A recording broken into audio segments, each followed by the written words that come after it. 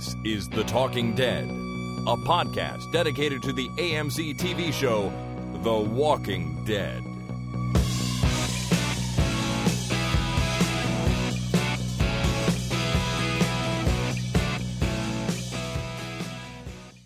Hey everybody, my name is Chris. And I'm Christina. And this is The Talking Dead podcast number 279, recorded on Monday, September the 5th, 2016. I want to bring up something I screwed up last week, and that was that when I posted last week's episode, I accidentally numbered it 277, which is the same number as the one before that, and it should have been 278. So Jason actually pointed this out to me because he had trouble downloading it for some reason, which I don't think was related to the misnumbering. But if you did, and or you were confused in any way, I fixed it, I renamed it, and I republished it. So hopefully that didn't mess anybody up. Hopefully not. Yeah, any more than it did for Mr. Miles. So speaking of Mr. Miles, as you can tell, he's still not here. But I spoke to him today, and he thinks he'll be back next week. But I don't know. We'll see. He can take as much time off as he needs. Yeah, we're having fun. But we are having fun. That's for sure. We are good to go. It's Labor Day also. The day before school starts. Right. For our kids up here in Toronto. School starts tomorrow. First day of school for the year. So really we should be getting lunch ready and organizing all their stuff. But we're not. But we'll do that in the morning, and it will be a mad panic here at the house. And we should really record one of our mornings, and then we could play it for everyone. But I don't think let's not. I don't think that's a good idea. Everyone will see me in a really bad light all of a sudden. No, Drill Sergeant Mom. I think that's not a great idea, but not for that reason. But speaking of seeing you in a really bad light, a good light, I think. Oh, God. So last week while we were getting ready to record this podcast, I pressed the record button and we were sort of getting set up, and you decided to sing a little... the dip song. A little jingle. Yeah. And then... And you didn't tell me. Well, I put it... You were going to put it on the podcast episode.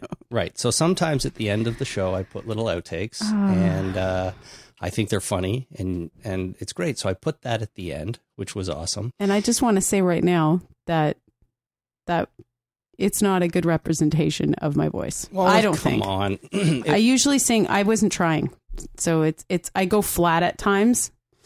It just was telling fine. everyone it was that. Fine. Don't. I didn't think it was great. Don't be like that. It was great. Okay. In case you turned things off as soon as you heard the end music last week, here's a little clip of what it sounded like. Who put the bump in the bumps, bumps, bump? Who put the ram in the ram-a-lamma ding dong? Right? So that's kind of what it sounded like. Yeah. So listener Shawn Bishop from Vancouver, BC, who it sounds like is a part-time music producer or album producer, is what he said in his email. He took the opportunity to remix you. To embellish it a bit. No, it's sort of a remix. Yeah. Here's what he came up with, and I just think this is fantastic, so I wanted to play it. I think it's a vast improvement on what it sounded like before. Here we go.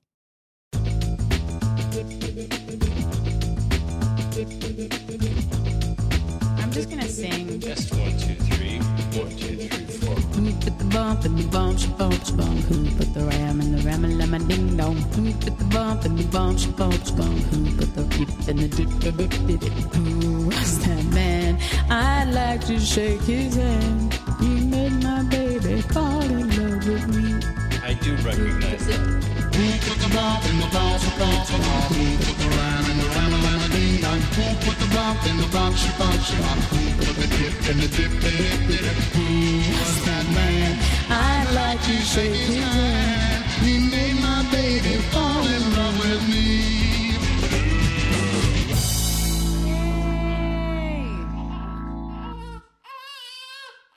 Oh my God. Like that's just nuts. That was amazing. Oh God. Amazing. I'm still laughing when I hear it. The first time you played it for me today, I was like in tears laughing. It's really good. Like I have to say, what was the name of the listener that sent it in? Shawn Bishop. Shawn, you did an awesome job. It's great.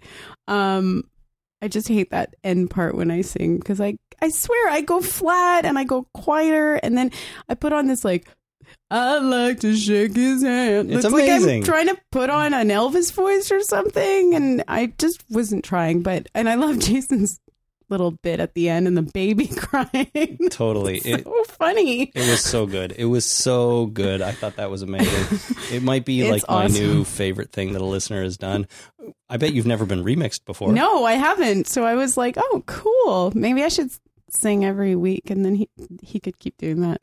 I don't know. I don't know. He'll get bored. It was awesome. So thank you, Shawn, for that. Yeah, thank you. Totally, awesome. Totally made our week. Mm-hmm. All right, let's get into the real program here and talk about Fear the Walking Dead. So as we are known to do, we take a look back at last week's episode quickly before we get into this week's episode. And the first thing to report on is the ratings. Now, we were up north this weekend with a friend of ours who works in the TV industry. Yeah. Hi, Sarah.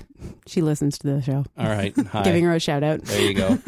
And she was talking to us about ratings a little bit and how these days TV studios and all those sorts of people are interested in the, not so much the live ratings, like how many people watched a show when it aired, but the live plus 7 ratings, which is, I guess, how many people watched it live when it aired.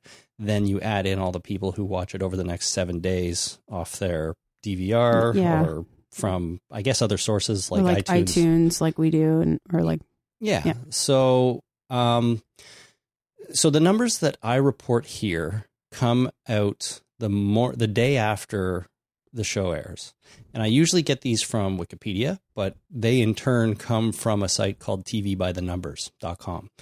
And I guess because they're reported the day after, these are the live ratings, or maybe live plus 1, if that's a thing, like the next day. Mm-hmm. So maybe they're not quite as important these days, although I guess the live numbers would still be important. But these numbers anyways mostly represent people who watched it live. Yeah. So I don't know where to get live plus 7. I'm not sure if that's something that's easily accessible to us. We should probably did Sarah say where we can get that? No, she could probably tell us the Canadian numbers. She could be our source on this. Which are great. Canadian would be great, but I'm sort of in general more interested in the US. Yeah. So I don't know. I mean, I think the ratings you were getting is at least it's showing sort of, like, because you were comparing to the original show at however many compared to where this one is now. And you can see there's a comparison there. So it's appropriate in that sense. Yeah, absolutely. The for comparison, for sure, because the numbers I report for the main show are the live ones as well. So as a difference, it's completely valid. In terms of what it means for the success of the show, I don't know if what I'm sort of reporting on here is as influential. You know what I mean? Mm-hmm. Anyways, the number of million viewers for season 2, episode 9, last week's episode, are 3.66 million, which is down about 200,000 from the one before. So it's continuing to slide a bit. But as TV by the Numbers put it, the ratings actually held steady. So I think a 200,000 variance is not enough to for them to sort of say it's down, it's up, whatever. Okay, it's sort of at the same level. So so I don't think they consider that a drop. But it is 3.66, lowest number ever for the show, and lowest number for any Walking Dead TV show. I think I'd have to go back to the first season of the original to double check that. But in any case, it's a bit down.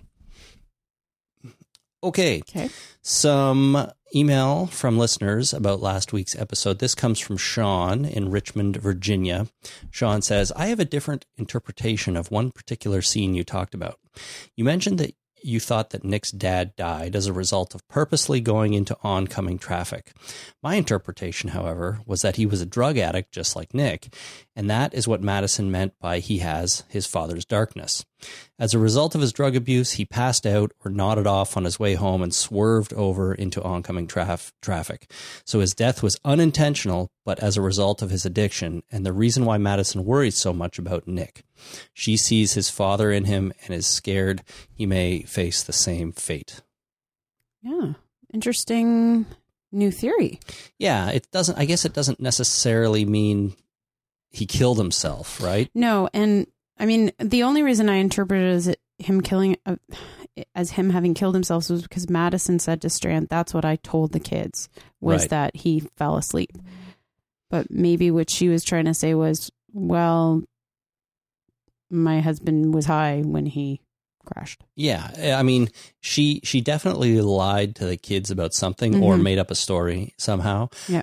But it doesn't necessarily have to be suicide. It could have been, he was wasted or high or whatever, and he, as Shawn says, fell asleep or just accidentally drove into oncoming traffic. But I have a feeling we'll probably slowly get a little bit more information about that. Yeah. And, when Nick does reconnect with his mom, which we assume he's going to do eventually, then maybe they'll have a conversation about it. Who knows? Yep. Steve on the internet writes, Chris, listen to your wife. She's spot on. Oh. Of course the bite's fake, and he's using it to inspire the others. So he's talking about... oh, yes. Alejandro. That's right. Who showed the bite to Nick and other people. He didn't really show it to Nick intentionally, though. Oh, well, yeah. I'm pretty sure that was sort of intentional. He didn't go, hey, look at my bite. He sort of leaned. Yeah. And his shirt just my draped shirt's open. Falling open a bit, right? Huh. Anyway, look at that. Yeah, so I should listen to you is what Steve is saying. Thank you, Steve. Cheryl in Guelph, Ontario, just down the road a little bit from here, writes, I have an alternate theory about Alejandro the pharmacist. Rather than being a governor-esque evil leader, I think it's possible he's just trying to help his community survive, albeit in a misguided way. He is providing them with a belief system that tells them everything will be okay if we stick together, keep the faith, and wait this out. The belief system keeps everyone working together and prevents hopelessness from setting in. And maybe he threw in the human sacrifice element because he knows resources are limited, especially medical supplies, and can't be wasted on those with little chance of survival. He may feel it is compassionate to allow doomed people to think they're sacrificing themselves for the greater good. It could be just a lucky coincidence that he has a nasty-looking scar that can pass for a zombie bite.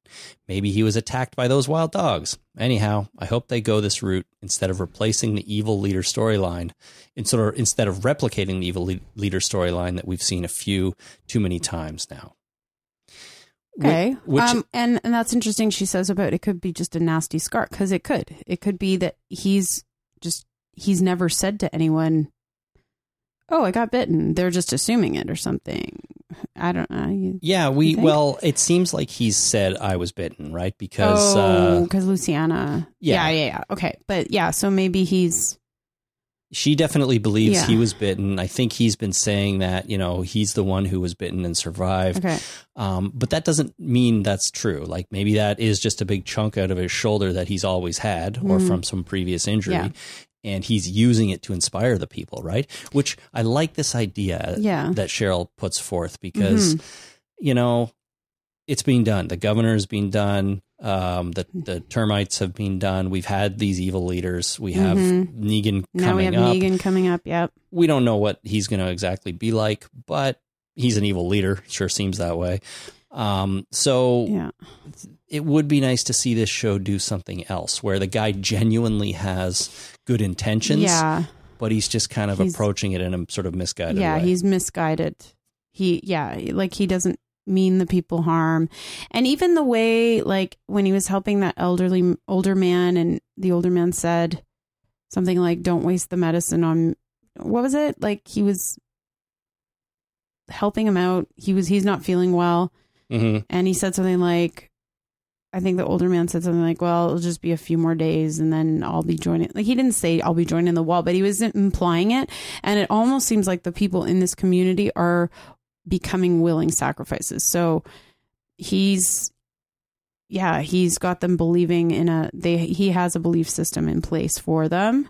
Right. And maybe that's making them feel safe and a sense of community, which it's good intentioned. It's well intentioned. I mean, good intentioned. My God, that's fine. Well intentioned, but at the same time, you know, he might be nuts. Like he might be crazy and thinking that he really is doing good things here by letting people believe that they're helping everyone else by sacrificing themselves. I mean, that takes quite a bit of influence over someone to get them to believe something like that. Maybe he thinks he's some sort of messiah or savior or something. Or he's just super charismatic and everyone goes along with him. I don't know. But at the end of the day, I hope that they do go with something a little different than just sort of a evil leader here, because like Cheryl says, we've seen that before and it's not something we need to rehash every few seasons. Mm-hmm. Dan in Durant, Iowa writes, I think the pharmacist has been bitten, but is taking massive amounts of antibiotics to keep the infection from spreading. Also, probably why he isn't giving medicine to the guy with the infection in his leg. He's willing to trade oxy for water, but probably not antibiotics. It will be interesting when the medicine runs out. So another sort of interesting idea where he has been bitten, but he's actually managed to stave off this infection from really spreading that quickly by taking massive amounts of medicine. That's something I'd never thought of. Neither did I. I still think it's a fake, though. I'm sticking to my guns here. Sticking to fake. Yeah. I wouldn't be surprised if it's fake, but I like Dan's thinking. Yeah. You know, it's an interesting idea. Mm-hmm. All right. Christian in San Antonio, Texas writes, I was raised in Northeast Mexico, and let me tell you that one of my fondest memories from childhood is eating a gansito. They're the Mexican version of the American Twinkie, and they're so good. If you want to comfort a child in Mexico, any child, you bring them the pure chocolatey goodness of a gansito, and all of his or her problems will be forgotten. Oh, so that's what that thing was called that Nick brought her? Yeah, Nick. Christian says Nick did a brave and thoughtful thing. If I'm in the zombie apocalypse and I have to say goodbye to one of my hands, I'd much rather do it over stealing a gansito. I assume it's gansito, Gansito. But that's what Nick brought the little girl. Okay, that's what it was called. So even if she has to watch her father walk into a crowd of zombies and get devoured alive, a gansito can make it all go away. It made her day. Oh, Daddy's dead, but I got my gansito. I got a chocolate. I'll be okay now. Well, it was a cake, though. It's like a chocolatey cake. Yes. Sort of like a Twinkie, the American Twinkie. Mexican Twinkie. Mexican Twinkie. Have you ever had a Twinkie? I believe so, or at least something similar. I mean, I've had Joe Louis before. Those were awesome. I know, but I don't know if that's the same. Joe Louis, I think, is a Canadian thing. Yeah, they're Canadian because it's, what's the brand? I don't know. Vasson or whatever, and it's a Canadian. Right, but Twinkies are definitely American. And I'm not sure I've ever had eaten a Twinkie. I know I've had Joe Louis and like the wagon wheels or whatever they are. And I don't know if I've actually. See, we're probably blowing people's minds right now saying that we've never eaten a Twinkie. Well, at least everyone in the U.S. That's right. People in Canada might be like, oh, yeah, I never had that. Do they sell them here? I don't think so. At least not where we live, not in Ontario.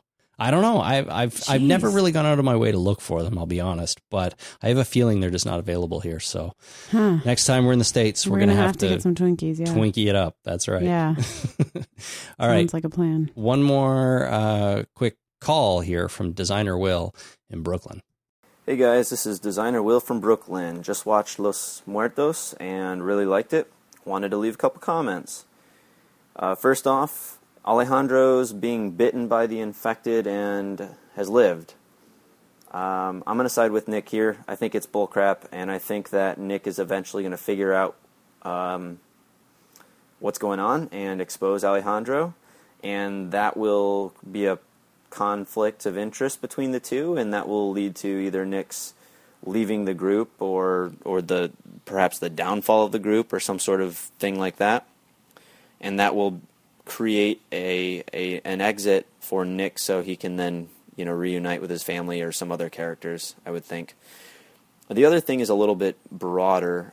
You had mentioned that the viewership is down on this show, unfortunately, quite a bit. My theory there is that this The writers just have not done as good a job as the original group did with The Walking Dead in creating a group that was easy to empathize with. I think we jumped to intra-group conflict a little too fast, and the group got splintered off, and they're just too small. I think The Walking Dead, and part of why that was so successful, is we had quite a large group to begin with that kind of banded together and felt like they cared for each other, and different characters watched out for each other, and it was just a nice, you kind of rooted for them, and it was easier to empathize with them, and you wanted them to stick together, and you didn't want to see them die. And at this point, a lot of our characters, I feel, are a lot less likable. But hopefully that changes over time. I'd be interested to hear your guys' thoughts on that last bit there. If you agree or totally disagree, or if you think there's something there. Anyway, thanks for taking the call. Talk to you later. Thanks, Designer Will. So he obviously agrees that the bite is fake too. Yeah. So, that seems to be a popular theory. Yeah. And probably one that's will play out, I think. Mm-hmm. But as to his second point about, these characters on this show not quite being as likable, and we don't have as much empathy for them as we do on the main show. What do you think about that? Is it just because, we haven't known them as long, or is there something else? I almost feel like the characters on the original show, there's more character development on that show than on this one. Just in general, not because we've been with them so long. Yeah. Yeah. In general. It could be. I mean, the shows explore similar themes, but also slightly different themes, I think. And definitely for me, the characters on this show are not as likable, but at the same time, I'm not sure that's entirely true. Like, I think there's things to like about all of them on here. It's just they're a little bit different, and I think maybe we haven't quite had a chance to get to know them, like we have on the main show, obviously, because it's been around for 6 years. For sure. But I do think that this episode number 10 coming up that we're about to talk about actually did a lot to help that. I think especially with Travis, with Chris, and especially those two, but also with Alicia, who had a big part in this one. True. I mean, I find after this episode, if I'm getting ahead of ourselves here, I really liked the role Travis played, and I mean, Travis is one of my favorite characters. Like, I like him and Nick probably the most of all the characters. I find those two to be the most likable of all the characters, personally. Yeah. Well, I think this episode, I think we need more episodes like this that shows us the sort of deeper character traits of some of these people. But I played this call at the end of the feedback so we could move on into this one. All so right. Season 2, Sounds episode good. 10 is called Do Not Disturb. And AMC described it as this: Travis struggles to connect with Chris while searching for shelter.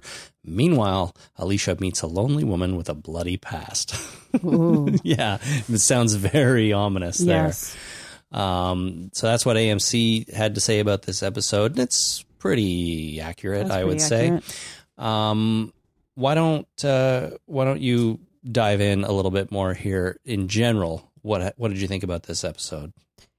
Overall, I like this episode, except for a few little details, and I don't know, they're kind of minor, and it's me being nitpicky. There's nothing wrong with nitpicks, but overall, I did enjoy it. I thought that opening scene, like the cold open, was crazy. I was like on the edge of my seat. Mm-hmm. It was like one of those moments where like, oh my God. Like, and even before anything happened, I had this bad feeling, because we know that that's in the hotel, because we've already seen the remnants of the wedding. Mm-hmm. So we know something bad happened there. So it's just, I'm sitting there like, oh my God. And then, yeah. Yeah, I liked the wedding scene too, but I also thought it's super predictable because you know exactly where this is. Yeah. You know exactly what they're doing. You know that something's going to happen. It's true. I mean, like, as soon as the dad collapses, you're like, okay, here we go. And then the daughter's down there doing mouth to mouth, and I'm like, no. That's not what you do. I could not handle, because I knew what was coming, and I was like, oh, she's gonna get her face bitten off. Even though I have to say, he turned so quickly. I felt like it was too quick. Like he was barely dead, and then he was a zombie. Well, that was weird. He was too quick. He died awfully quickly. Yeah. So he has a heart attack, and like boom, he's dead. Yeah, I know. I mean, I know heart attacks are serious, but they can be fatal. Well, of course well, I mean, like they can be fatal, but most of the time, if someone like. Usually, if they could have gotten him to the hospital, like he wouldn't have died right on the spot, unless I don't know how massive a heart attack he had. But. Well, that's what I'm thinking. Like maybe a truly massive heart attack, you're dead in 30 seconds or whatever. Yeah. But I think most of the time, you're able to get, as long as there's someone there. There's a warning sign, right. There's warning signs usually. Yeah, like the pains in the arms or whatever. Yeah. So I thought that was a little too. And I totally agree with you that the scene was predictable, but at the same time, I think it was well done. I think so. I liked the whole idea of it. I think it was fun to watch, but I could just see what was coming. Someone's going to die. Yeah. Someone's going to turn into a zombie. Oh, there it is. And now she's giving him mouth to mouth. Oh, well, he's going to bite her. So. But the whole part with Elena, the hotel manager, that was what had me really on edge. Right. Because you could tell she knows something's wrong, and she keeps looking around, and she looks really concerned. And she almost, at first I thought she was like a security person at the wedding, because she was so like on her guard and just like on edge. Right. Mm-hmm. But that's what I was going to say, is that the whole wedding thing, that the importance of that was to set her up, right? Yeah. To set her up, to give her the opportunity to lock them in there and, have to struggle with that later. And I'm sort of okay with it for that, right? I mean, we needed to be introduced to this character. Seeing the wedding was a good way to do it. We knew a wedding had taken place there because, when they first arrived, they talked about it a little bit. So even though it was kind of predictable, I enjoyed the scene, and it did a good job of setting up Elena's character, or introducing us to her anyways. Yeah. I'd say overall, I really like this episode too. I know there will probably be people out there who sort of say, well, it was too much of Travis and Chris driving or sitting and talking and stuff like that. But for me, I think they did a really good job of balancing their story, which was until the end kind of mostly talking and sitting in a car or around a campfire. Yeah. But they balanced that really well with all the Alicia stuff, which was actually mostly action and excitement. I thought quite a bit. Yeah, there was quite a bit of action in this one. Especially on her side, right? Especially but even with them, like when they meet up with the dudes, and that's what I'm going to call them, the dudes, the three guys. No. Brandon and his buddies, the dudes. They're the bros. Well, or... They're definitely bros. I heard Chris Hardwick referred to them as the three bromigos. Yes. See, they're bros. Something. They called each other bro like hundreds of times. Yeah. Yo, bro. And they're bros. And like, what's with the name Baby James? I think he's the youngest, and that's what bros do. They give each other nicknames. I know, but you know what? I could totally see him like losing his... Can I swear on this shit? Yes, you can. I could see him losing his shit. Yeah. And just wailing on the guys going, don't call me baby. That's just his name. He'll just be like so fed up, like, stop calling me baby. Yeah. Well, he's probably going to die anyway, but Baby James. Baby James. There's nothing wrong Sweet with that. Baby James. That's right. So they were okay. The bros, they were kind of wacky almost a little bit. They're adding conflict in. Yeah. Between Travis and Chris. But what I liked about those guys is that they came off as reckless, right? Like they were way too nonchalant about everything. From spring break, man. Or they were like whatever it was. They were camping, but I think it was for part of spring break or something. I don't know. They were camping, they were partying, whatever. Yeah. And they were way too reckless, but I really feel like in the real zombie apocalypse, I don't doubt that you would come across guys like this, right? Who Oh, are for just sure. living it up. And like I think it was Brandon in the back of the truck even said, there's no cops anymore. There's no speed limits. He said the end times made us gods. These guys are idiots, and they don't really see the greater picture here. And they think this is like awesome. Yeah. For sure. And I think they did a good job of portraying these guys not really as bad guys, but just young, dumb idiots. You know what I mean? Yeah. They're the ones driving around and hitting people's mailboxes off with baseball bats. Although I do wonder though if they are, if the zombie apocalypse has turned them into bad guys, because so this is a question I have. The scene where Chris goes into the taqueria, I believe it is. Near the beginning. Yeah, where he steals their food, the beans and the water. Mm-hmm. The shopkeepers or the shop owners are lying dead. Freshly dead, it looks like, yeah. Is it fresh? Yeah. Like gunshot wounds to the head. They were in pools of blood, yeah. Well, yeah. So my first thought was, okay, the guys that are in there have murdered those shopkeepers or shop owners. Mm-hmm. But then I started to think, I think to myself, oh, but maybe they killed themselves. Like maybe they were like, oh, we can't deal with this. But who knows, right? We don't know. And that's the thing. When Chris was all sort of getting on board with these guys, when they found him and Travis at the campsite, I was like, dude, what are you doing? Like, you saw the shop owners were killed. Those guys probably killed them. Why do you want to be their friend? Oh, because this is how Chris is now. Exactly. Right? And so that brings me to my next, I made some points as I watched, of course, the second time. I think that this episode is showing that Chris has a very dark side to himself. Clearly. I mean, we've been seeing that already leading up to this, but it's definitely came out in this episode. And he was constantly at odds with Travis. Mm-hmm. At one point, all I could think was, oh, Chris, you're being such an ungrateful little asshole. Because that's all I could think. Because, his dad has come back to get him. He didn't have to. He went to get him. And then he seems to be arguing with him or fighting him at all turns on during this episode. Yeah. And then the culminating moment comes when they're confronted by the man that owns the farm that they find themselves on with these three bros. Mm-hmm. And he shoots the guy who owns the farm. Yep. Well, Chris shoots him. Yeah. Let's talk about the end. Okay. Sorry. In a bit at the end. Getting ahead of things here. No, that's okay. I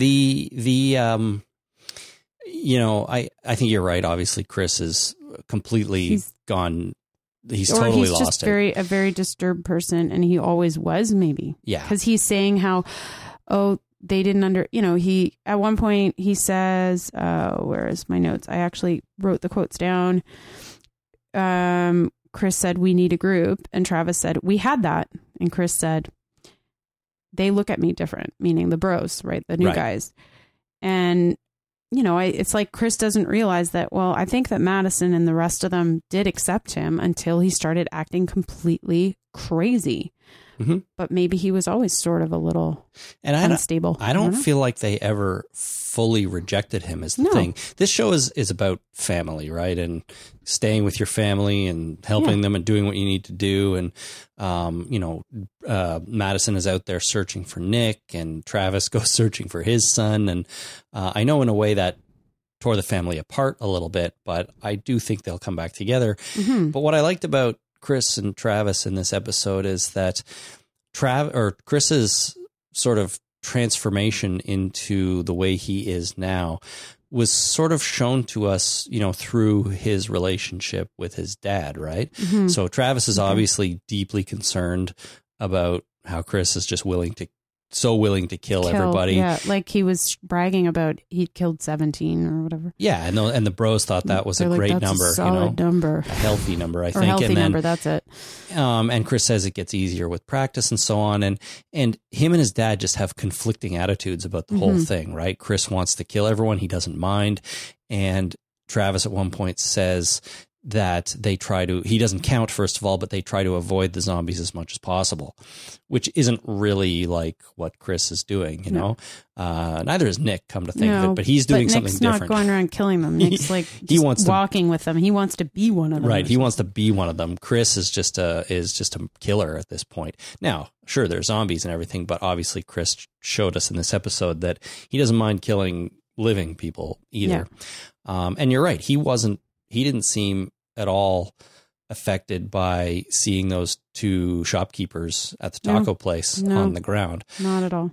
I guess it's not clear whether they killed themselves, whether the bros killed them, or whether they were actually zombies when they killed them, or what happened. But well, they didn't look like zombies. They looked freshly. Yeah, but they were face down, so it's hard to tell. I mean,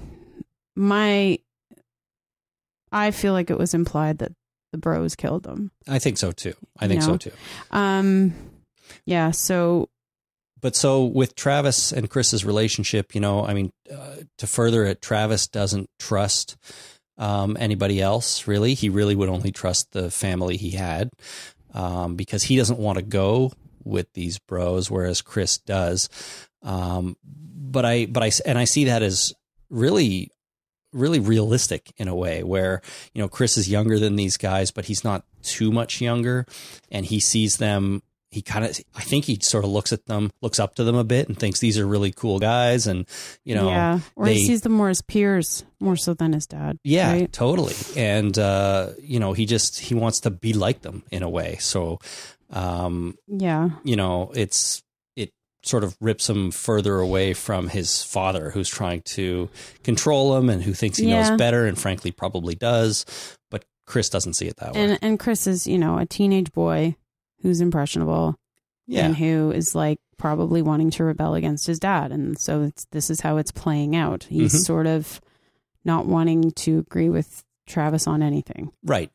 Having said that, I think it was nice that they included that little learning to drive bit.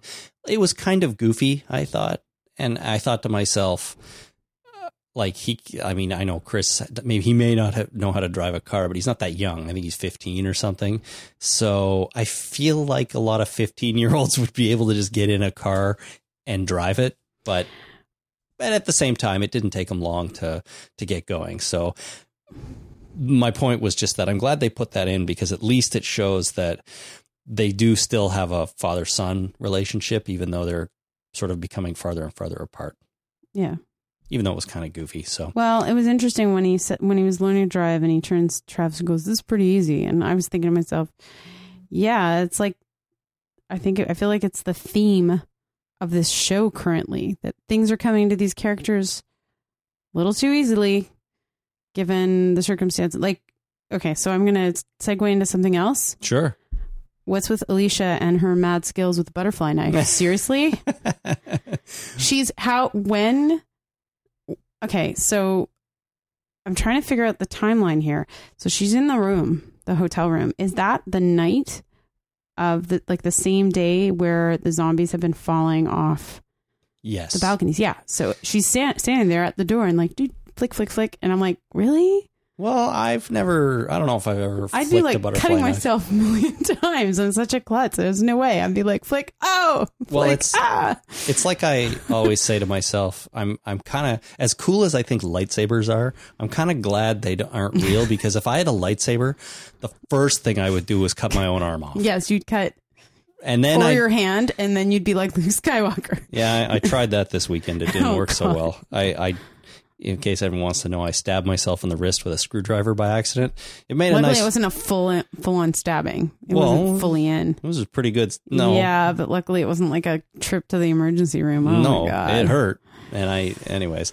If lightsabers were real, I mean, I'm sure they'd be horribly dangerous and I'd pick one up and light it the wrong way and it would go through my stomach or something. Yeah.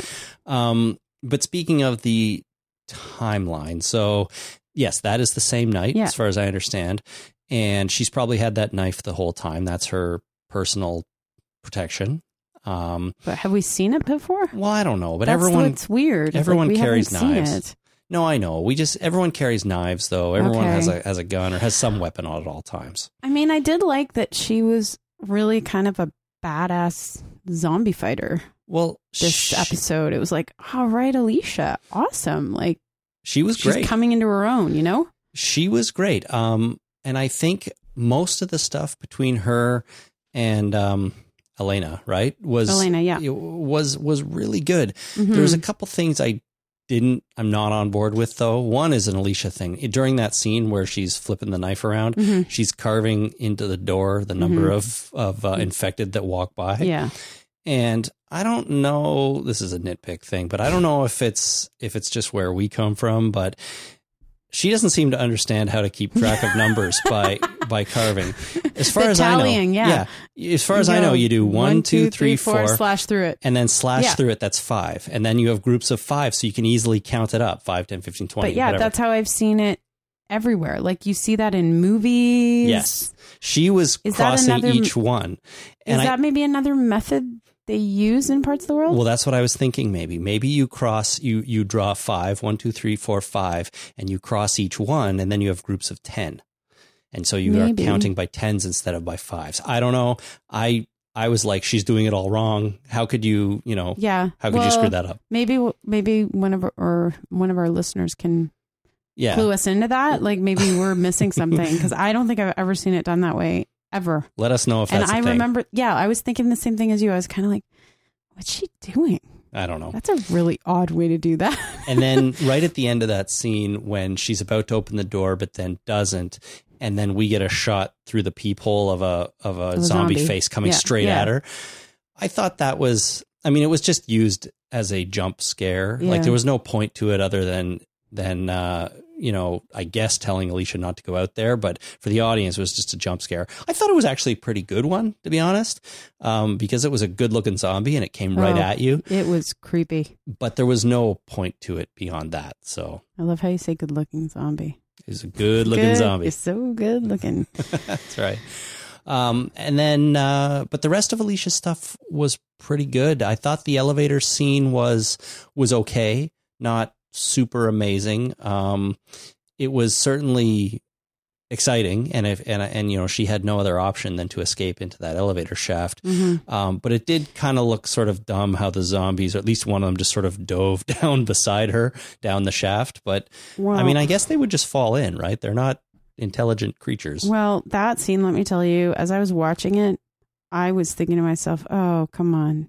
Don't jump on the elevator, girl. Don't do it. Well, then you're stuck on top of an elevator. Then you're on an elevator and they're all going to fall on you. That's what I was worried. They were like, I was like, please don't let her do that. And then I was so relieved when I saw her reach for the cables. I'm like, okay, good. Do you want to know what my first thought was when she opens the elevator doors and you can tell she's going to jump onto it? Yeah. I was thinking to myself, all right, if you're going to slide down the elevator cables, you're going to destroy your hands. They're going to get all torn up on the way down. Shredded. So the first thing you do, any intelligent person, is take off your shirt and wrap your hands in your shirt so you can slide down, at least protect them a little bit. But do you think her intention was to slide down? I think she was just getting out of the way and hoping as many zombies as possible would fall on that elevator. Well, no, I think that's probably true. At least as soon as she jumped onto it, she realized that when the two fell down there. But I was just hoping she'd take off her shirt. Oh, just saying, it's what anyone would do, I think. Oh, God. And then that's when we're introduced to Elena, and I think she's a good character, and I kind of hope she sticks around for a little while. Like maybe she actually joins the group. The only problem I had with her is that this whole idea of her being able to herd the zombies through the hotel by locking and unlocking doors, I think is a really cool idea. But then when they put the plan into execution so that they can get downstairs, what they want to do is clear out the stairwell, right? By luring them through and locking them in a room. Yeah. It's a really great idea. I think it was really cool, but they screwed that whole plan up. Number one, Alicia leads the zombies into one of the rooms. Why not have the balcony door already open instead of being backed up against it and having to kill one of them, right? That door should be ready to go. Yeah. And then the sheet that she used to climb around the outside from one balcony to the other, why not have that already set up? Like, do this pre-work so that you don't have to like panic in the moment with a room full of zombies cracking through the glass. It just seemed like it was there just to make it a little more tense and suspenseful for us. But in reality, they would have done all this stuff ahead of time and the plan would have been flawless. You'd think. Well, maybe if there's a sense of urgency, they're like, oh, let's just do it. Nah, I don't know. You gotta, I mean, I guess it's hard to think logically when you're faced with that sort of thing. Yeah. But I think there's just little things you can do to make your life a little easier and a little safer.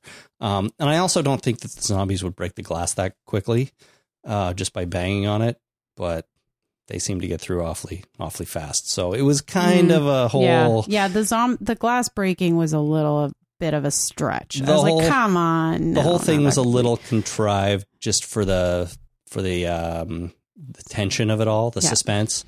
But if you look at the plan as, in general, and the idea of moving the zombies around like that, I think it's a really, really neat thing. Yeah.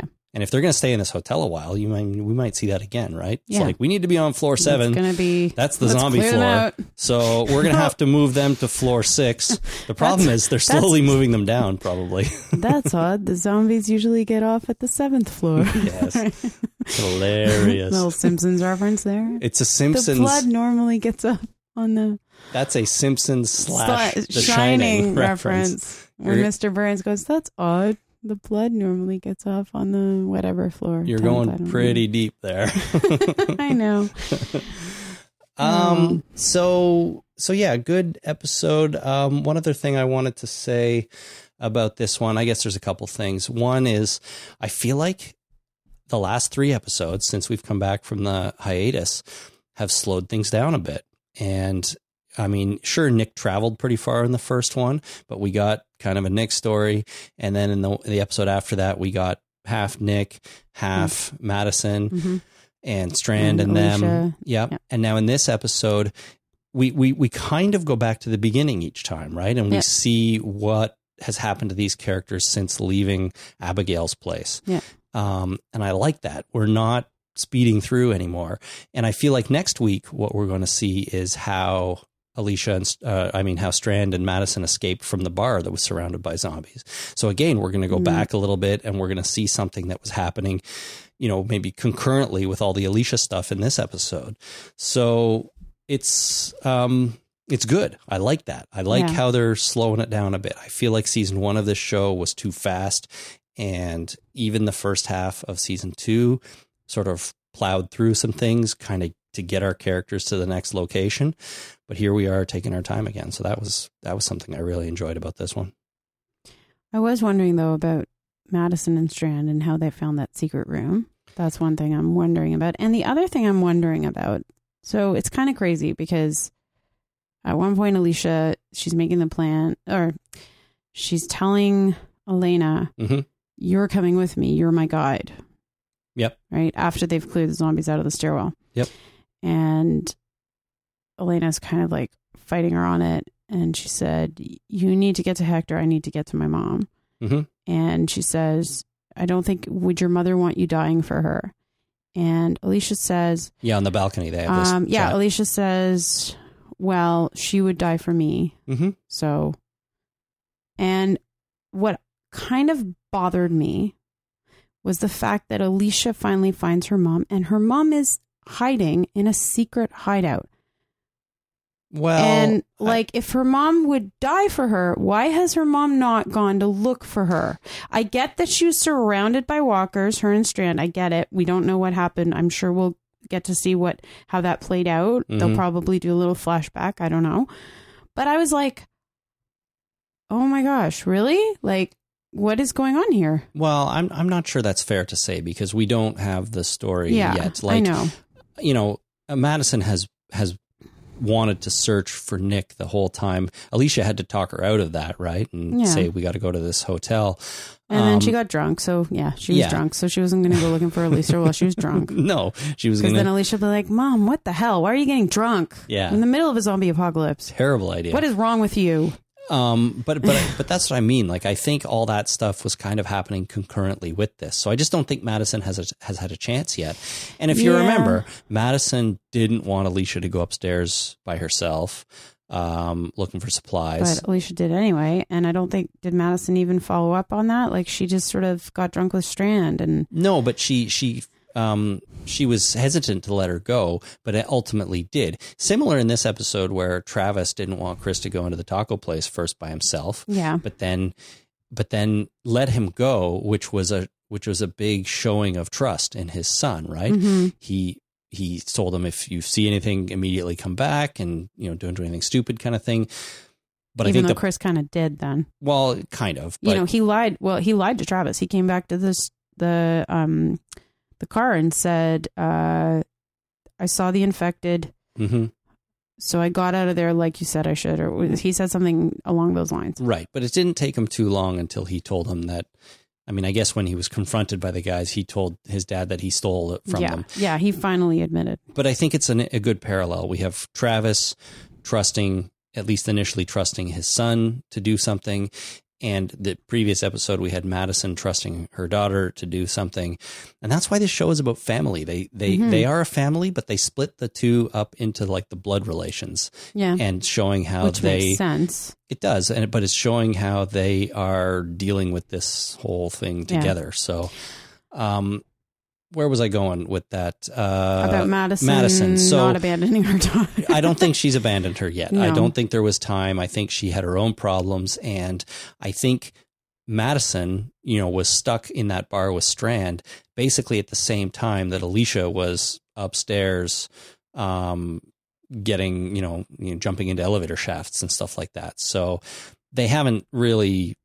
The stories overlap too much right now. Well, and we'll actually, see where it goes I to. think because Alicia was yelling at them that the infected were coming. Remember in the last episode in Los Muertos? Yeah.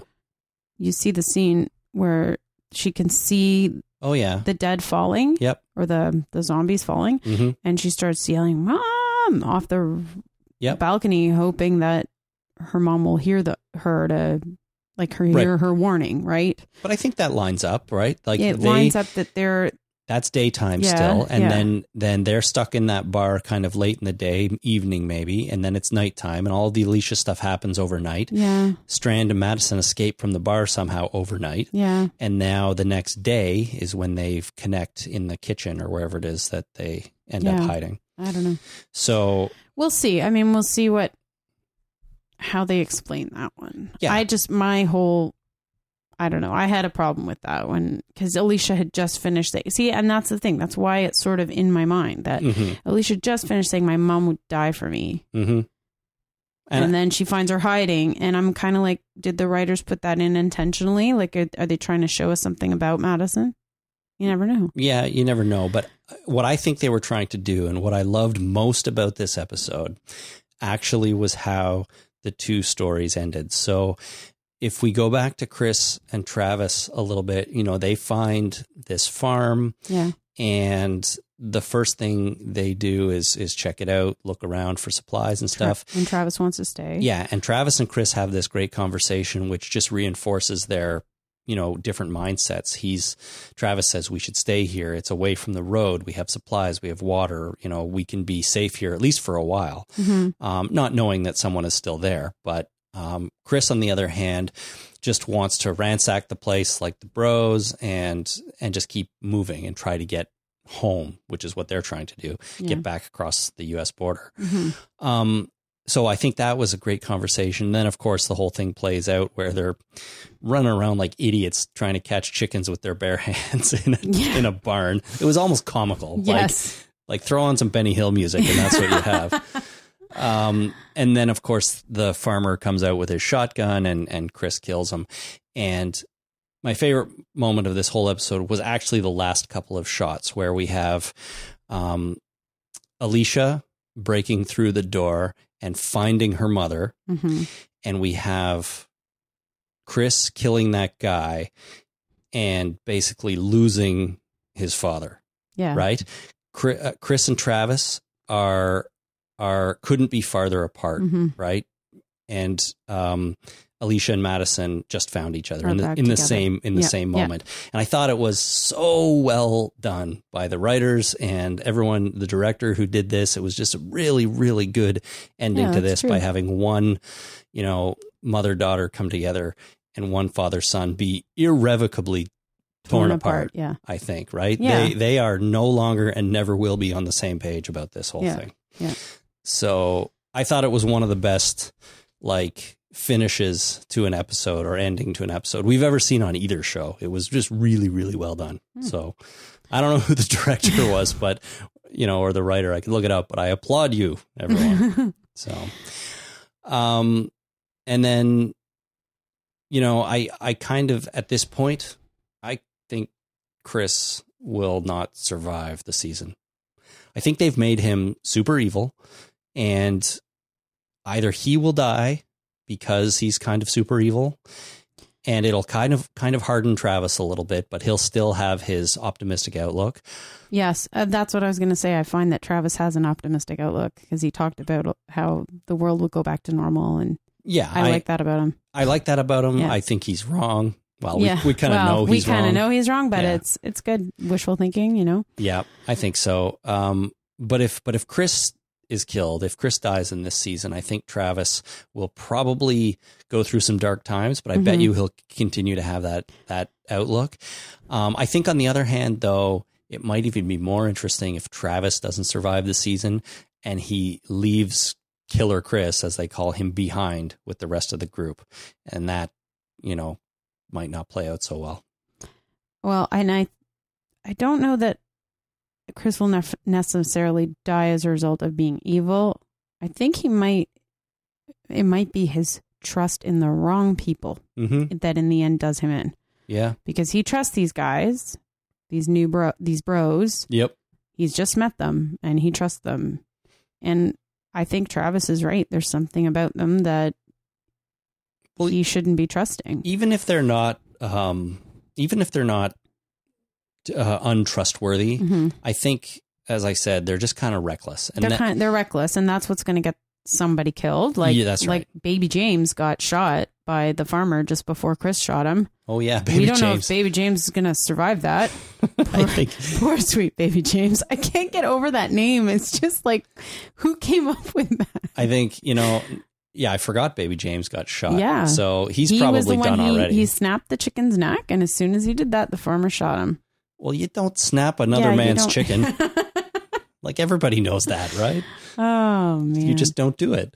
So I don't blame that farmer for shooting him. But I think, yeah, I don't know. I think either Travis or Chris, one of them is not long for this show at this point. And I don't mean Chris is going to die because he's evil. I just mean, like, they're setting him up to be really bad. This is something this show does.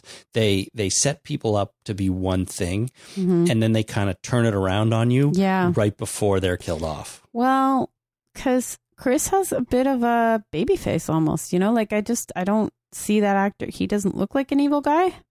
Right. He looks like a nice guy. He looks like a guy you could trust. I don't know about that. I don't know. His hair? face, I think his face looks he looks like he'd be a really nice guy. I don't know. I mean, don't judge a book by its cover, obviously, but I don't know. Do you trust guys with shaggy long hair like that? Well, you had shaggy long hair when I met you. Oh, yeah. What about guys with no beard? He doesn't have a beard. Oh, that's right. I have a problem with guys with no beard. That's right. I have a problem trusting men with no beard.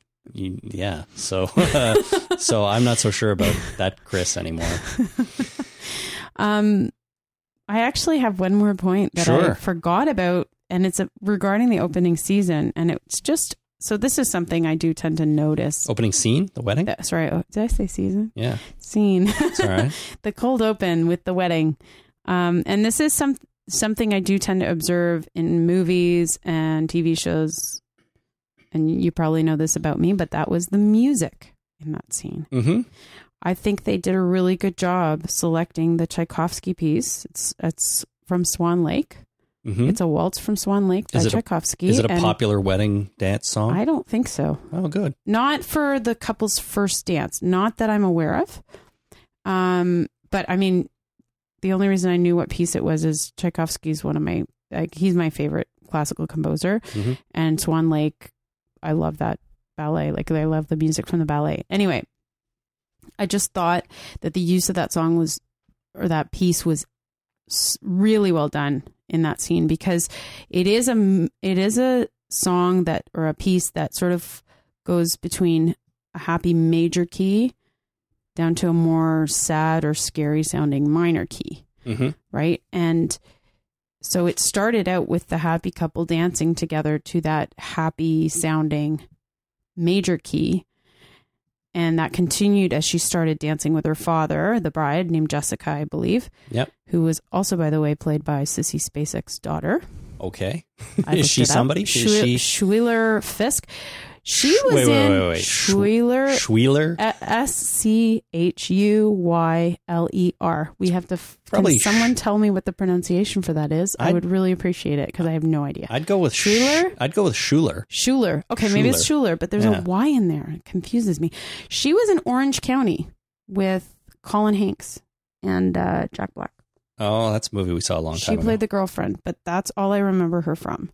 Okay. Anyway, so that part, so you have her dancing with the husband, and the song is still sort of happy and upbeat major key. She starts dancing with her father, continues that way, and then as soon as the father collapses, they just synchronize it so perfectly where that's where the minor and the more scary half of the piece started. Mm-hmm. And then you throw that in with the chaos of her giving him mouth to mouth and then him biting her. And I thought it worked really well. Yeah, no, I think that's why the scene was intense for me, because the music sort of affected my view of the scene. That's good. So now I've praised the director and the writers. You've praised the music department, and editors. Yeah, so everyone all around did a great job on this one. I didn't notice the music at the time. I did think to myself while I was watching that it's rare that we actually get a piece of classical music on the show, and that's why I noticed it, because it is rare. Also, I find the first dance that a bride and groom do at their reception is not usually a classical piece. Right. That's what stood out for me. Well, I guess they were trying something different. Yeah. And it worked out for a minute or two. And I immediately, as soon as I heard it, I'm like, hey, that's Tchaikovsky. There you go. Your favorite. Yep. So cool. So really solid episode overall. And, I liked what it did for all the characters. I liked how the two... the parallel relationships that we have of father-son and mother-daughter, kind of, even though Madison wasn't in it very much, you can sort of see that they were going for the connection between those two.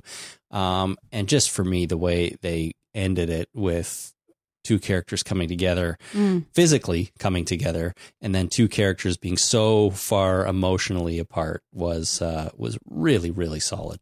So good job. Yeah. I think this was my favorite episode of the second half so far, and maybe my favorite one of season 2.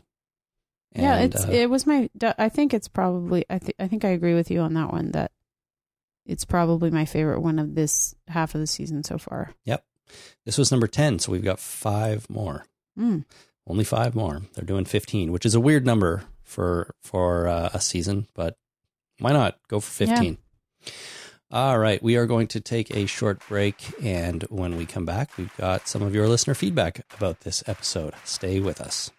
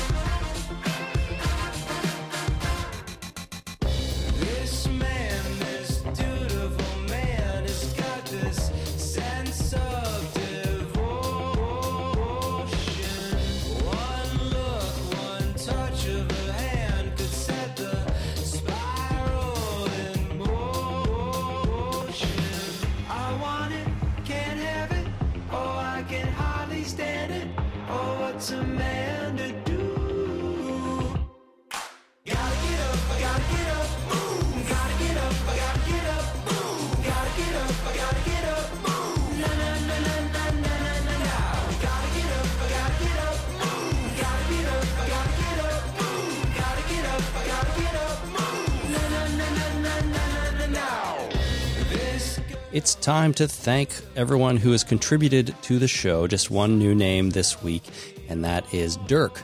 at $3 per month over on our Patreon page. So thank you, Dirk, for contributing to the podcast. If you want to join the contributors, you can do so by visiting patreon.com/thetalkingdead. There you can make a small monthly pledge that really, really helps out with everything we do here. As I've said, all the money collected goes into the software and the equipment and everything we need to put on this podcast. So thank you so much to everyone who has done that. That is patreon.com/thetalkingdead.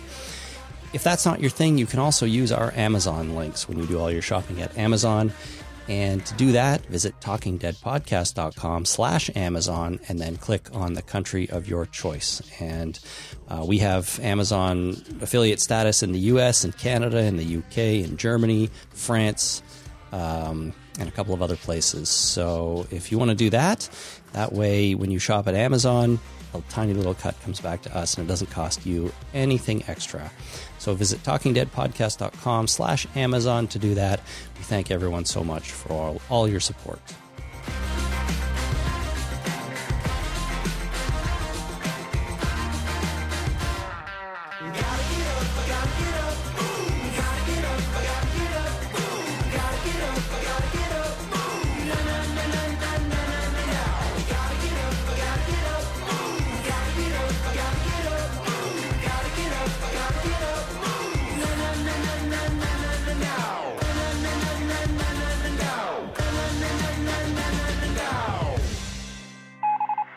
Listener feedback. All right, it's time to do some listener feedback about this most recent episode of Fear the Walking Dead. And we are going to start with a phone call from Christine in Northwest England. Hi guys, this is Christine calling from Northwest England. Wanted to call and give a little feedback about the most recent episode of Fear. This was by far my favorite episode of the season, and I think it's actually the first time this season that I've left an episode really excited for the next week's day or so. Hopefully that means it can only get better from here, and that has to be a good thing. I also just wanted to add how absolutely insane the plan that Alicia and Elena cooked up. You cannot tell me that there are not at least a few adjoining rooms on that floor of the hotel. So why not lure the walkers into one of those and escape through the inside door rather than having to risk your life further by climbing around outdoor balconies? It was just insane, and I may have screamed at the TV just a little. So that's it really. Just keep up the great work, and I love you guys. Bye. Thanks, Christine. So that's something that didn't even occur to me. Adjoining rooms. Yeah, adjoining rooms. Yeah, that's a really good point. That's totally a thing. Yeah. And they made such a big deal about Elena having the keys, right, to every door in the hotel. Why not find one where there was a door between rooms instead of having to climb around the outside? Well, and doesn't every hotel in the room have adjoining rooms? Or every hotel in the world, room. Doesn't every hotel in the world have adjoining rooms? You'd think, like most. I don't know. And that looks like a pretty nice hotel, so they'd probably have adjoining rooms. I've been in a lot of hotels in the last couple of years, and I've been in rooms with those adjoining doors and without. So I don't know, but yeah, I was so focused on the why not open the balcony door before you lure the zombies, or why not secure the sheet before you're stuck on the balcony, that I didn't even think of adjoining rooms. But totally makes sense. As simple as that. It's such a simple idea. It's true. Unless some floors have those and some don't, and they just had bad luck and they were on a floor that didn't. I don't know. Who knows? But it is a good point. Very good point. This is an email from Gemma, longtime listener Gemma in South Wales. I think Chris has crossed the line of no return. Which Chris? Yeah, it could be me. Oh my God. I know. See, that's the problem with the character named Chris. We don't know. I don't know. I may have crossed the line of no return. We'll have to find out next week. Gemma goes on. He is reminding me of Lizzie from The Walking Dead. I think he's gone too far. What will Travis, after seeing the cold-hearted execution of the farmer, do with him? What will Travis, after seeing the cold execution of the farmer, do with him? Can Travis walk away or even kill his own son? Carol on Walking Dead was able to make that decision to protect Judith, but she's pretty hardcore, and I don't think Travis is there yet. He still believes the world will go back to normal one day, but he currently has no idea what to do with Chris. Yeah, I think drawing a comparison to Lizzie that's a really good point. The only thing is Lizzie was younger and she was genuinely misguided, not really by anyone, but she was genuinely she was confused, very right? confused, right? Remember, she was trying to play with the zombies, and she really thought what she was doing was the right thing because she was a disturbed child who'd been through too much. That could be, Chris could be a disturbed child as well, but he's just like, he's older now. He's older. I just think he's able a little bit to make more rational decisions, maybe, and he's just not. He's made decisions that he thinks are right, but just Travis totally doesn't agree with. So, but I can see the parallel. Yeah, there's definitely, that's a good point.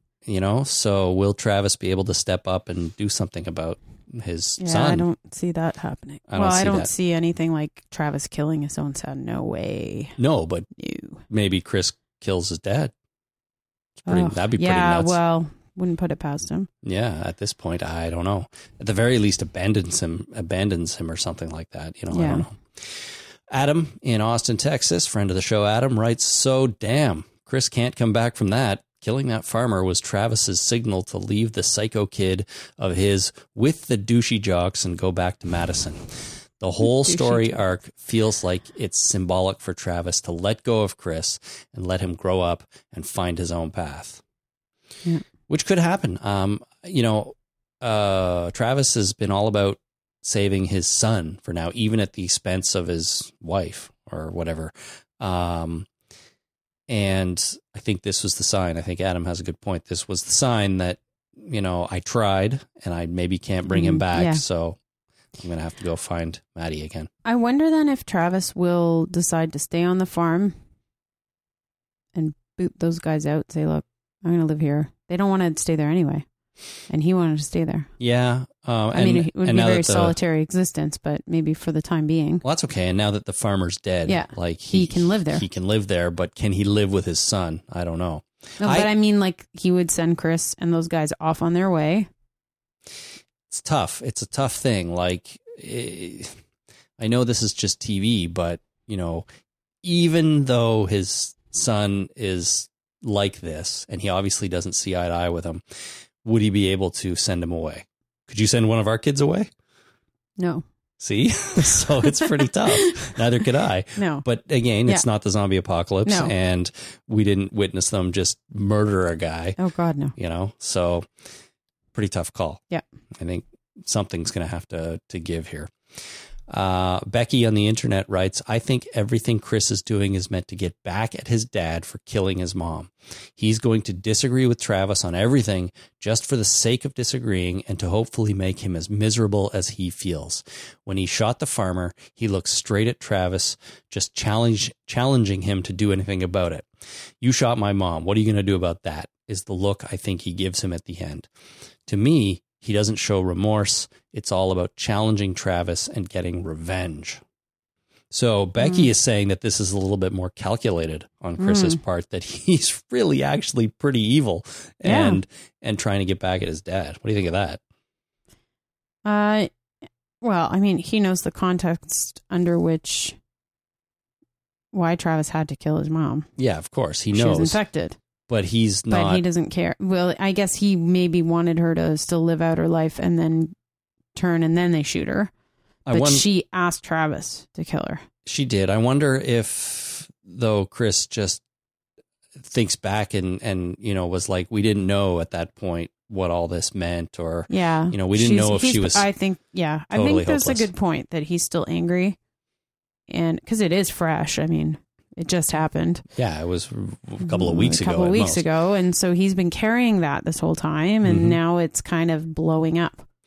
Yeah, but to do all this stuff to his dad just because of that, I know it's a big deal. I don't know that everything he's doing is calculated necessarily. Right. But it's like everything. I was going to say it's a big deal, but if he is going through this just to try to make his dad as miserable as he is, that's pretty evil. Yeah. I don't know that he's thinking that rationally, though, that he's doing right. Oh, I'm going to do this just to piss him off at every turn. I don't think that's necessarily what's going through his head. I don't think he's being rational anymore. I think he's kind of lost it. He's in crazy town. We saw it earlier this season, and I was like, Yeah. what's going on, man? Chris, even when he's not around his dad, he's been doing reckless things like walking off on the beach and going into the plane fuselage right in the first half of the season. Yeah. So, well, and it could be that it's as a result of his grief over his mom dying, and that would make sense, you know? Totally. So he's snapped as a result. Yep. Frank on the internet writes, am I the only one who thinks we got robbed of seeing a bride zombie? Haha, in all seriousness, traditionally, it is the zombie father of the bride who's supposed to bite the bride, right? Yep. We didn't really get to see the zombie bride. Nope. Which is something Jason and I have talked about before, and that we're glad that the show, not Zombie Bride specifically, but we're glad that the show, at least the original show, doesn't go for stereotype zombies, cheap thrills, like, oh, there's zombie bride and here's zombie football player, or this is zombie doctor, you know, like, or zombie baby. They never had baby. They had zombie kids, but not babies. Plenty of kids, yeah. But there was, what was that one? You and I watched zombies. A really dumb show once. It was another zombie show, and we watched one episode, and I said, "Oh my God, that was the biggest pile of crap I've ever seen." Yes. What was it called? It was the other zombie show that came out a couple of years ago. Yeah, and I must have gotten canceled because it was so damn bad. Well, we watched it. Oh God, what was it called? We watched it to review the first episode. You guys, and I watched it with you. Yeah, and we didn't like it at all. And it was sort of, I think it wasn't meant to be a comedy, but there were such ridiculous things in it that it almost came off as comical. And there's this one scene where you see a baby turn into a zombie, and it's just so badly done. And I was like, oh my gosh, no, now you went too far. You don't turn babies into zombies. Sorry. I'm not cool with that. we watched some of iZombie as well. Oh, iZombie was pretty good. It was not that. iZombie was actually, it's still on, I think. I think iZombie got renewed. You know, I don't know if what was it called? I don't know. It's on the list. It's on our iTunes list. I think. Anyways, I don't know if iZombie's still going. Anyways, I can't remember the name of this other one, it's probably something really obvious that'll come to me in a minute. It was something zombie. No, I don't know. Anyways, I didn't like the first episode of that. And some people told me watch the second one because it's a little bit better. And I did. And I still didn't think it was great. But it had, what's his name from Lost on it? Walt's dad. Oh, yeah. That guy. that guy. What was... He's good. Whose name I can't remember now either. I don't know. But he played Michael. Michael was his name on the show, on Lost. Yes, that's right. Michael from Lost. I like him. Anyways, I'm not going back to that show, so we'll move on to our next email here from Noop J on the internet. He writes, so, do we have a new batch of characters to join the group? If I had to guess, maybe the mother of the bride, the groom, and the nephew of the hotel manager. They may all be toast if the writers don't want to upset the status quo, but if I had to guess, I could see the groom and his mother-in-law being new add-ons. The show has always been about family, and considering that Daniel and all of his family have been obliterated, maybe we can interject a new family into the group. And the groom's brother was there too, still. The groom's brother. Yes, because you see him introduce them, or say, can we get the bride and groom, my brother and his bride, to come dance? And then we see him with them. Yep. And funny fact, the mother of the bride is played. I have this freakish, I have this freakish gift where I recognize people that it's just like, we'll be watching them and be like, oh my God, that's the person from that commercial that was blah, blah, blah. And Chris is like, what? How do you remember that? I just have a really good memory for faces. I think the way you paused after you said, I have this freakish, people were probably thinking, oh my God, what the hell's wrong with her? I couldn't think of how to put it. This freakish talent, almost. Yes. The mother of the bride is played by an actress. I don't know what the actress's name is actually, but she was on Seinfeld. Yes. And she was the woman who was wearing bras as tops on Seinfeld. And she infuriated Elaine. Yeah. Okay. And she was also on, I think she was the narrator on Desperate Housewives. I don't know. I didn't watch that Desperate old Housewives. movie with Terry Hatcher, was it? TV show. Movie show. Yep. With Terry Hatcher. Anyway. So that's the mom. Anyways, she was the topless wonder on Seinfeld. Yeah, I wouldn't have. The bra. Whatever. Yeah. Yeah. I wouldn't have picked up on that, but maybe she's joining the show. Maybe she will join she's Fear. Been on a lot of stuff. So you'd think if they're bringing in an actress that actually people will recognize, they're going to use her. Yep. Right. Speaking about Daniel and all of his family, though, Ophelia, she's just missing. We don't know where she is. She didn't show up in this episode again. Alicia runs out, calling her name at one point. So who knows what happened to her? Well, she's still trying to find her.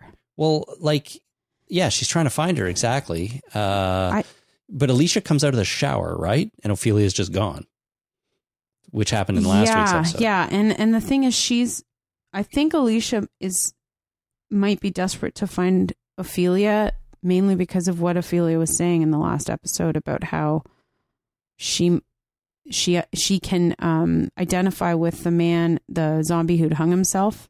Right. Well, I think about giving up, that it gets tiring and why not give up. So I think Alicia might be desperate now to find her because she's worried about her. Well, totally. But also it's just she's part of the group and she was the only person she was with. Yeah. She just disappeared. Yeah. So, I mean, if nothing else, it's just curiosity. It's like, where the hell are you? No, I think it's more likely. How long was I in the shower for? I think it's more likely that she's concerned. Yeah, totally. Because they have become close with her. I mean, she's not just going to disappear and never come back. We will definitely find out what happened to her, even if she comes back as a zombie. Yes. I don't know, but we'll get more to her story. So I'm just saying Daniel's whole family isn't gone yet, at least that we know of. So Bedell in Rocky Mount, North Carolina writes, "Ugh, what a bunch of shitmongers. Hearing their banter and bragging reminded me of some of the frat boys I went to school with. The writers are definitely giving us a handful of unlikable meat bags for the walkers. Infected to chow down on." So Bedell does not like the bros.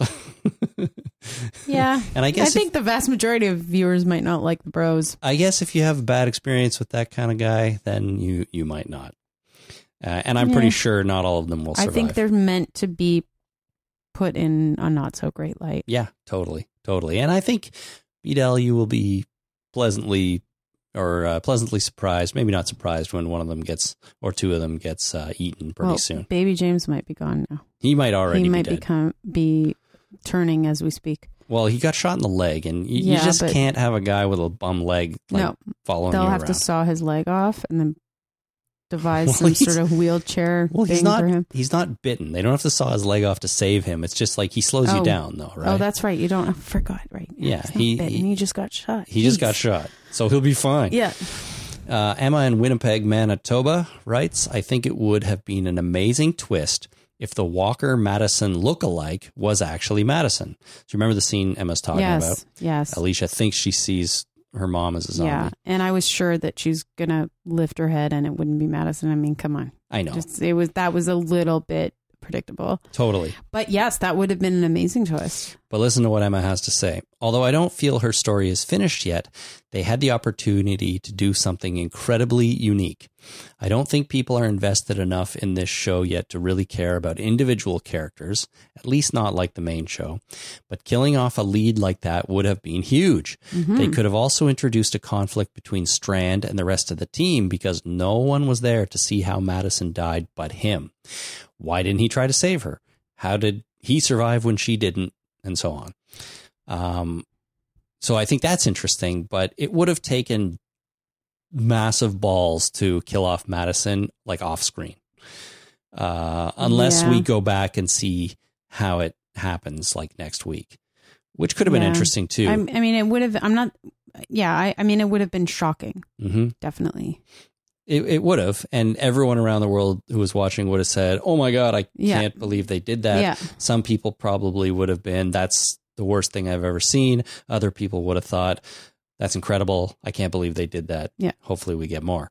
So I don't know. And when I said amazing earlier, I didn't mean like, "Oh, that's amazing. They killed off." No, it's more like like shocked and amazed. Yeah. That's okay. I mean, shocking your audience. Yeah. Should be allowed. That's what I meant by amazing, that the shock factor is great. Really great.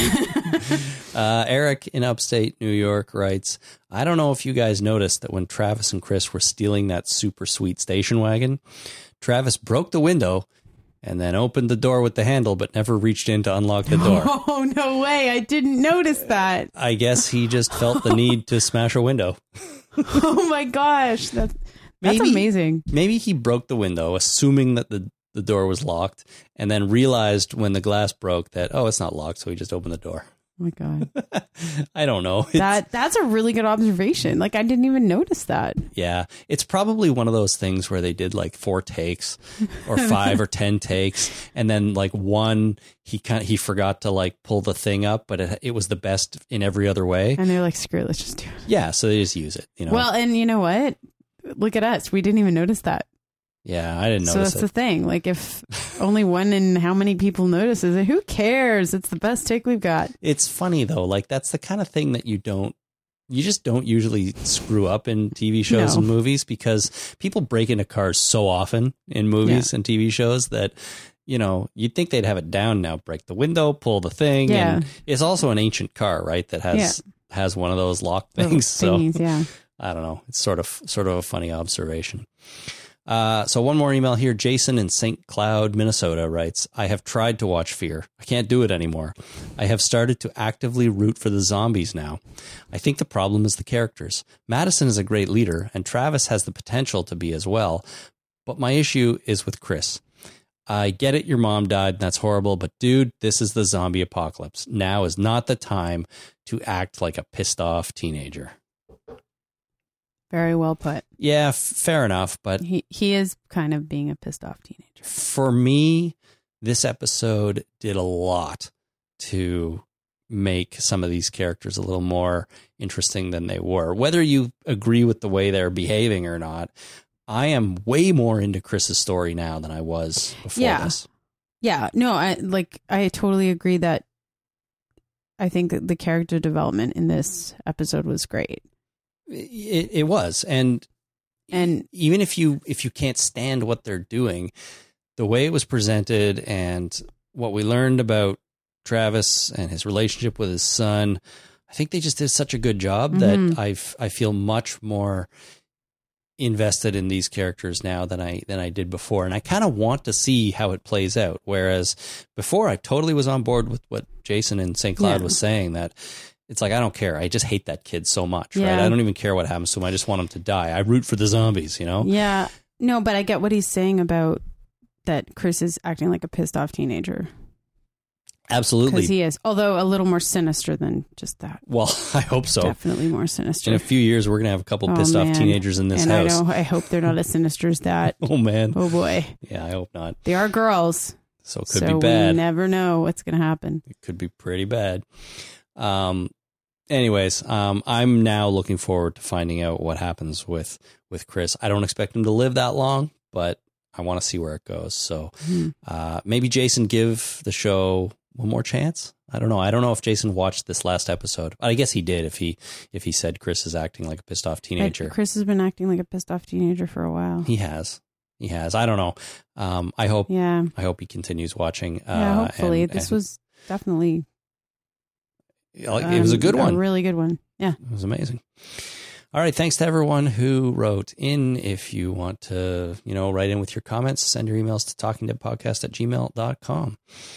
One more thing before we wrap up here. And this is not really Walking Dead related. So if you want to cut out now, you can. But that is that since you've been on the show, people have been enjoying it. And which I'm so happy about. Yeah. That's awesome. And I've been enjoying it. And there's been the suggestion that maybe you and I should do our own podcast about something. And not about this. It's something we've talked about in the past. Well, recently and briefly, but it's never really gone past the maybe we should do that. Yeah, all right, stage. and then nothing happens. And then we just say, okay, let's watch more TV now. Right, let's go watch something else. We got lots of shows to watch, right? Yeah. So since we've been doing this for 3 weeks in a row now, we've kind of had an opportunity to trial run some stuff here. So So anyways, the idea has come back around, and maybe it would be fun to do. So I thought what we would do is, I don't know, throw it out to all the listeners and say, A, is that something you'd be interested in? Yeah. And B, what kind of thing would you want us to do? I don't know if I'd really want to do another TV show. I feel like I get my TV fill from doing this show. And also, of course, I'll be doing the Ash versus Evil Dead show with Jason from the Walking Dead cast and Rich again when that starts up. So my podcast life is going to be pretty busy in October. We've got that show on and Fear ending and the Walking Dead coming back. So I'll be recording a lot then. So I'm not so sure I want to do another TV based podcast. And there's so many already for TV shows. I feel like we'd have to find a new TV show to do a podcast on, and I don't even know what's. Well, there's podcasts for every show out there, pretty much, and it takes time and all this sorts of things. So, plus you want to be timely with your episodes and so on. And it seems like every show is on Sunday nights, so it's not like I can watch Walking Dead and record this and watch something else and record another show Game at the of same time Thrones or something. Yeah. So, so I think TV show might be out, but I don't know. Maybe there's some other good ideas out there. But anyways, all I want to do is say, let us know if that's something you'd be interested in, if you would listen, or if you have any great ideas for the kind of things we should, or the kind of show, that might work. Maybe people will, maybe they won't. I don't know. I mean, we are just two voices on a microphone here, and they don't really know us that well. Well, I don't know that they know much about me. Yeah. They know a lot more about you than about me. 279 episodes of this. He's probably gotten to know me a little bit. Yeah. But if you have any ideas, or if that's something you'd be into, send me an email. Let me know. talkingdeadpodcast@gmail.com for now. Or post it on Facebook or Twitter. Yeah, you could do that too. That's fine. That's fine. And we'll see. The only idea I had is that maybe what we should do, because there's all kinds of movie review podcasts out there, and we like movies. Wait, right? Was this the idea I had? No. Okay. No. Different idea. So there's on one hand, there's tons of movie review shows out there. So I don't want to just be like, let's review movies, because, we don't need the internet doesn't need any more of that. That's for sure. So you need to find an interesting spin on it. And there's been a bunch of interesting movie review type podcasts over the years. I listen to lots right now, but even some with interesting concepts. For example, there used to be one where two guys would talk about a movie. One of them has seen it and one of them hasn't.